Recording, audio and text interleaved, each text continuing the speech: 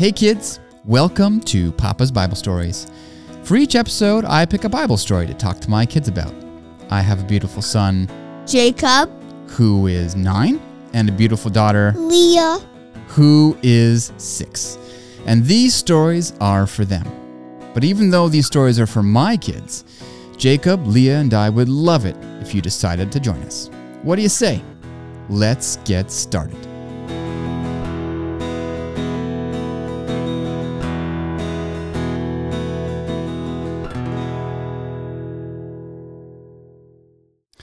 Last we left the Israelites, they had just arrived at the edge of Canaan. It had been about 2 years since they'd left Egypt, and boy, it had definitely been an eventful 2 years. All kinds of crazy things had happened to them, and I'm sure that as the Israelites got within sight of their final destination and realized that they were just about to close this chapter of their lives and begin a new one, that more than a few of the Israelites began to think about all the things that had happened to them along the way. Let's see. What were some things that had happened to them along the way? Well, remember just after they'd left Egypt and the Egyptian army had trapped them against the sea, and then they'd blamed Moses and told him that they were going to serve the Egyptians again? But then God saved them and opened the sea so that they could get away safely? And remember not too long after that, in the wilderness of Sin, when they'd run out of food, and that they'd complained to Moses about how they missed all the amazing food they had in Egypt, but then God started giving them manna every morning? And remember not too long after that, they ran out of water, and they thought Moses was trying to get them killed. But then God saved them and provided water out of a rock? And who can forget about the 10 Commandments and that whole golden calf incident? Then remember just after they left Sinai that they had a meat craving and God had went ahead and gave them quail? And as the Israelites went through all the painful memories of the last few years, it would have been hard not to realize that they sure had made a lot of mistakes. And that, they needed to stop blaming Moses for all their problems and also needed to learn to trust God more. In fact, they had majorly doubted God 9 times now. And as you kiddos know, each time God had come through for them, providing for their needs and taking care of them.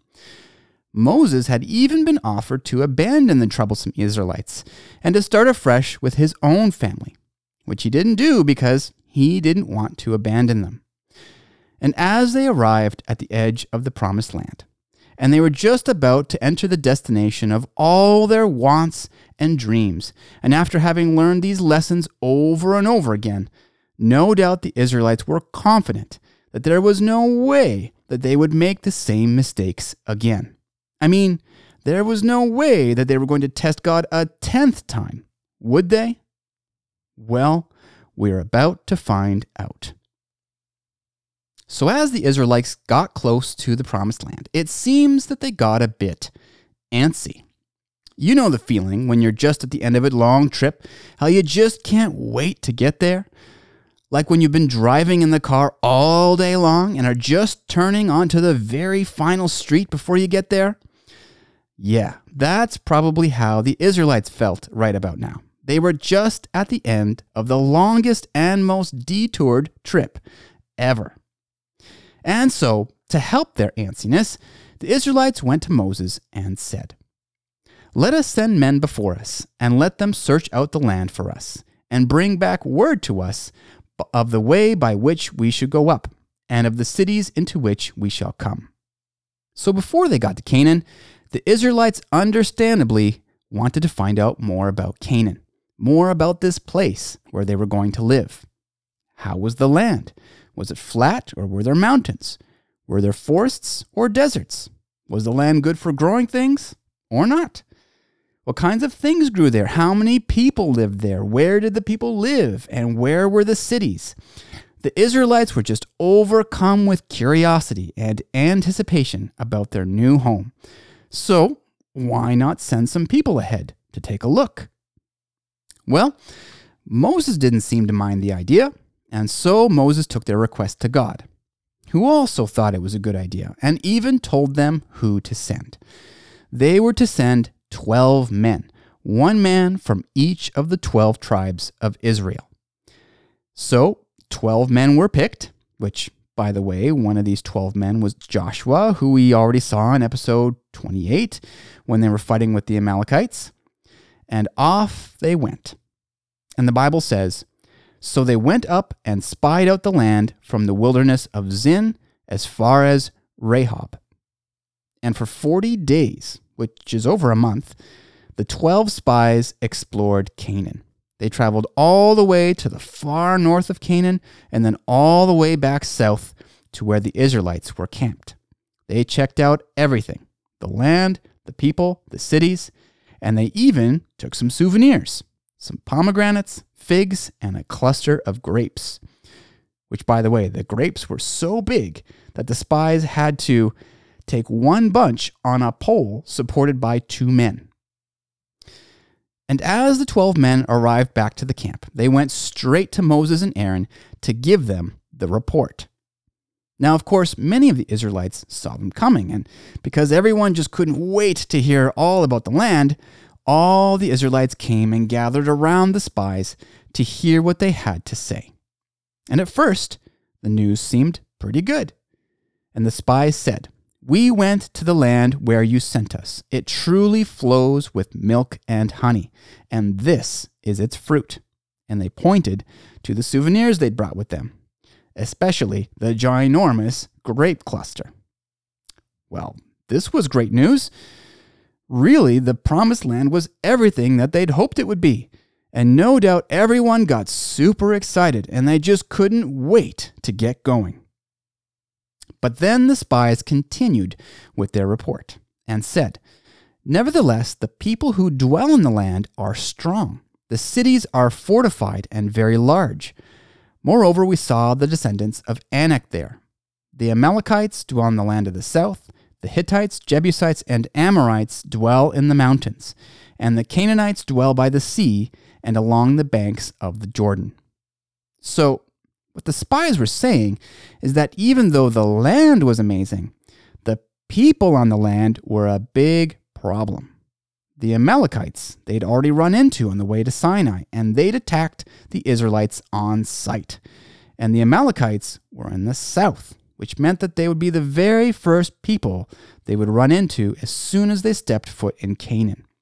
But they weren't the only ones. There were Hittites, Jebusites, and Amorites too, and the sons of Anak, who were known to be giants, monster people who were legendary fighters. And to top it all off, all these people lived in huge, well-fortified cities. Now, on hearing about these challenges, how do you kidzos think that the Israelites reacted? I mean, we already talked about all the crazy stuff that the Israelites had run into over the last few years. They'd seen some crazy stuff, things much crazier than this, and God had been there for them each time. God had even parted the Red Sea so that the Israelites could walk through it on dry land. So, of course, the Israelites just brushed off all these challenges like they were nothing, celebrated that they were going to the promised land, and excitedly started packing their things. Right? Well, no. No, as soon as the Israelites heard about these challenges, they got upset and started thinking, what were they going to do? The promised land was filled with giants who lived in fortresses. It was a death trap. How could they even think about going into the promised land now?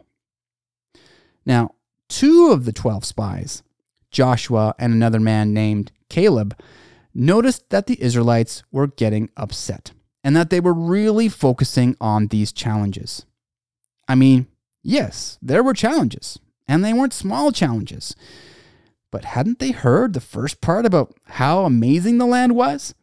Had everyone already forgotten that they could trust God and that God would take care of them? And so Caleb spoke up and tried to get things moving in the right direction. And he said, "Let us go up at once and take possession, for we are well able to overcome it." But seeing what Caleb was trying to do, the other 10 spies immediately tried to shut him down and said, We are not able to go up against the people, for they are stronger than we." And then they exaggerated the challenges and said, "The land through which we have gone as spies is a land that devours its inhabitants, and all the people whom we saw in it are men of great stature. There we saw the giants, and we were like grasshoppers in our own sight, and so we were in their sight." So all of a sudden, we went from a land flowing with milk and honey to a land that devours its inhabitants? And all of a sudden, all the men in Canaan are men of great stature? And all of a sudden, the giants were so huge that they were like the size of grasshoppers to them? The 10 spies were obviously exaggerating and even changing their story. But despite the obvious exaggerations and contradictions, and despite Caleb's positive encouragement, the Israelites decided to listen to the bad report of the 10 spies. And the Bible says that all of the congregation lifted up their voices and cried. The Israelites were completely devastated, and the whole camp began to cry. And the Bible tells us that they cried all night long. The next morning, when the Israelites woke up, they had to decide what they were going to do. They did have a few options. Even though they were upset and discouraged, they could still move forward, maybe just with a bad attitude. Or maybe they'd just think about spending a little more time at the edge of the promised land to better prepare themselves. But no, the Israelites immediately went back to the only other thing that they seemed to ever be able to consider. And you guessed it, they wanted to go back to Egypt. And so the Israelites went to Moses and Aaron and said, "If only we had died in the land of Egypt, or if only we had died in this wilderness. Why has the Lord brought us to this land to fall by the sword, that our wives and children should become victims? Would it not be better for us to return to Egypt?" And then they turned to each other and started deciding who should be the leader to replace Moses and take them back to Egypt. Now, Moses and Aaron looked at what the Israelites were doing and realized that the Israelites were making a horrible mistake. Actually, of all the mistakes that the Israelites had made up to this point, this one was probably the worst. Going to the promised land had been the whole point of freeing the Israelites from the Egyptians in the first place. The Israelites inheriting the promised land was what God had promised to Abraham all those years ago.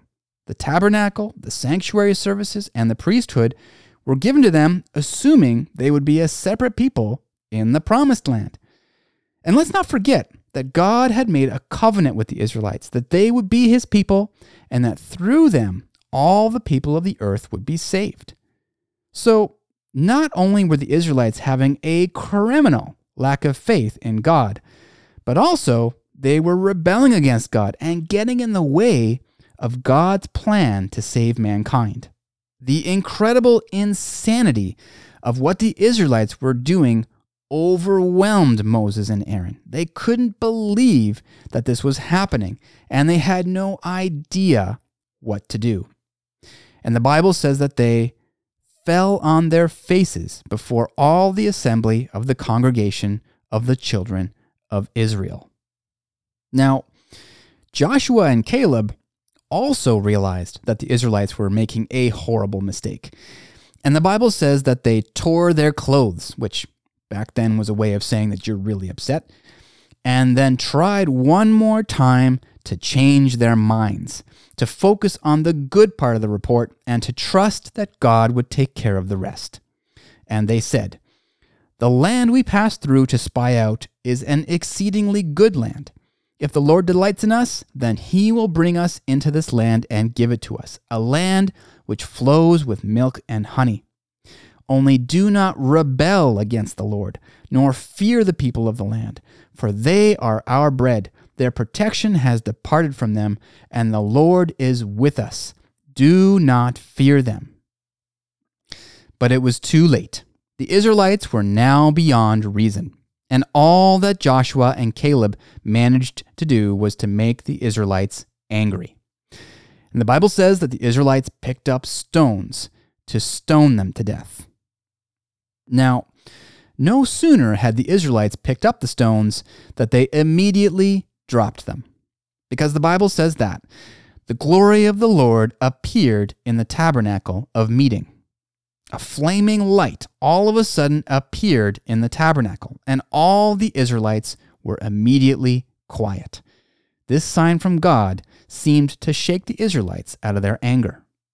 And Moses went over to the tabernacle to speak to God.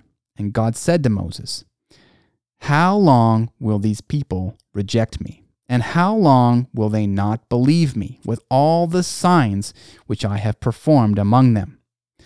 I will strike them with the pestilence and disinherit them, and I will make of you a nation greater and mightier than they." By disobeying God's command to go into the promised land, and by doubting God, despite having so many reasons to trust him, the Israelites had committed a horrible sin. It was just as bad as when they had worshipped the golden calf. And God's punishment was that they should all be killed. But, just like with the golden calf, Moses would not abandon the Israelites. Again, Moses pled for the Israelites, using many of the same reasons he'd used the last time. And he asked God to forgive the Israelites, saying, "Pardon the iniquity of this people, I pray, according to the greatness of your mercy, just as you have forgiven this people from Egypt, even until now." And amazingly, God did forgive the Israelites. And God said to Moses, "I have pardoned, according to your word. But truly, as I live, all the earth shall be filled with the glory of the Lord, because all these men who have seen my glory and the signs which I did in Egypt and in the wilderness, and have put me to the test now these 10 times, and have not heeded my voice, they certainly shall not see the land which I swore to their fathers, nor shall any of those who rejected me see it." So even though God was forgiving the Israelites, there were still going to be consequences. The Israelites had shown so much disbelief in God that he just couldn't bring these Israelites into the promised land. It was just a recipe for more trouble. So instead, God would delay his promise and would give it to the next generation of Israelites, to the children of the Israelites who were rebelling against God on that day. And God gave a message to Moses and Aaron to pass along to the Israelites. And he said, "As I live, just as you have spoken in my hearing, so I will do to you. The carcasses of you who have complained against me shall fall in this wilderness, all of you who were numbered according to your entire number, from 20 years old and above, except for Caleb the son of Jephunneh and Joshua the son of Nun. You shall by no means enter the land which I swore I would make you dwell in. But your little ones, whom you said would be victims, I will bring in, and they shall know the land which you have despised. According to the number of days in which you spied out the land, 40 days, for each day you shall bear your guilt 1 year, namely 40 years, and you shall know my rejection. I, the Lord, have spoken this."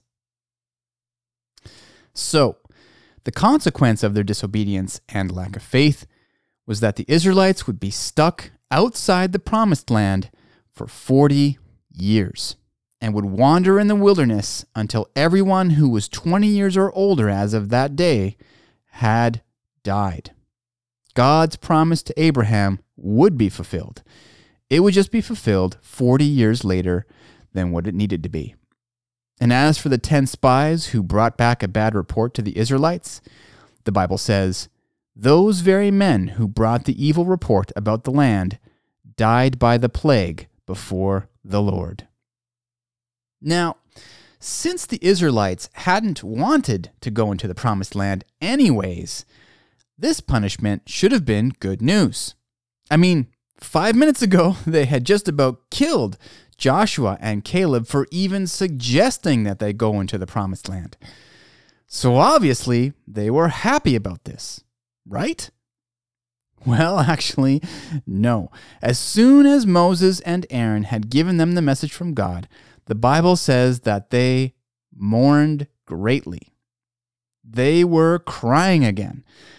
Just the night before, they'd been crying because they didn't want to go into the promised land. And now they were crying because they couldn't go into the promised land. Crazy. Somehow, as soon as the promised land was taken away from them, they remembered just how much they'd been looking forward to it. So what did they do? Well, the next morning, the Israelites got up and decided that they were going to go into the promised land anyways. Oh boy. Now there was a group of Amalekites and Canaanites close by at the top of a mountain, blocking their way to get into Canaan. So for the second time in the last 24 hours, the Israelites rebelled against God. And a huge group of Israelites headed up the mountain to fight the Amalekites and Canaanites. But, as you can imagine, it didn't go very well for them. And the Bible says, "Then the Amalekites and Canaanites who dwelt in that mountain came down and attacked them, and drove them back as far as Hormah. God was not with them. And so the Israelites were defeated. The way to the promised land was blocked, and there was nothing left for the Israelites to do but fall back into the wilderness and accept that this wilderness would be their graves." Now, I want you kiddos to know that for Papa, this is one of the craziest stories in the Bible. It's hard to believe that the Israelites could get so many things wrong in such a short period of time.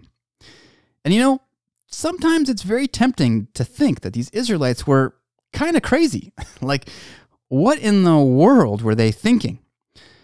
But you know what? When we start thinking like that, we have to realize that we are in no position to judge the Israelites. Think about it this way. If tomorrow God asked you and your family to uproot everything and move to, some place where most people hate people who look like you and sometimes do bad things to people who look like you, do you think that maybe you might be a little afraid and maybe you might drag your heels a little bit on that one? Of course you would. And while you should know that if God was asking you to go there, that God would protect you, but let's be honest with ourselves. We would also be tempted to rebel against God, wouldn't we? And that's without any giants, like what the Israelites would have faced. Now, of course, this comparison isn't quite fair because we don't have a pillar of cloud leading us, and we haven't seen God parting any oceans for us. But let's face it, most of us struggle to make any major changes in our lives when we feel God leading us somewhere, just like the Israelites. As the Bible says, "Judge not, that you be not judged." So let's be careful not to judge the Israelites and instead learn from these stories what God would have us learn. That when God leads you somewhere, that you can trust Him and that He will take care of you, and that we cannot let ourselves get overly upset by challenges and bad news. And that at some point, continued lack of faith in God becomes a sin. Believe it or not, but each one of us at some point will have a promised land moment in our lives, a moment where we will have to move forward in God's will despite the challenges. And when that moment comes, will you trust God and move forward, or will you doubt and get stuck in the wilderness? I hope and pray, kidzos, that you will move forward. All right, kidzos, that's it for this one. I hope you guys enjoyed the story. In the next episode, we're going to find out how the Israelites are coping with God's punishment. And let's just say they're not going to take it well. But until then, to all the kids tuning in, I hope you have an awesome day. God be with you. And I hope we'll see you next time. Bye-bye.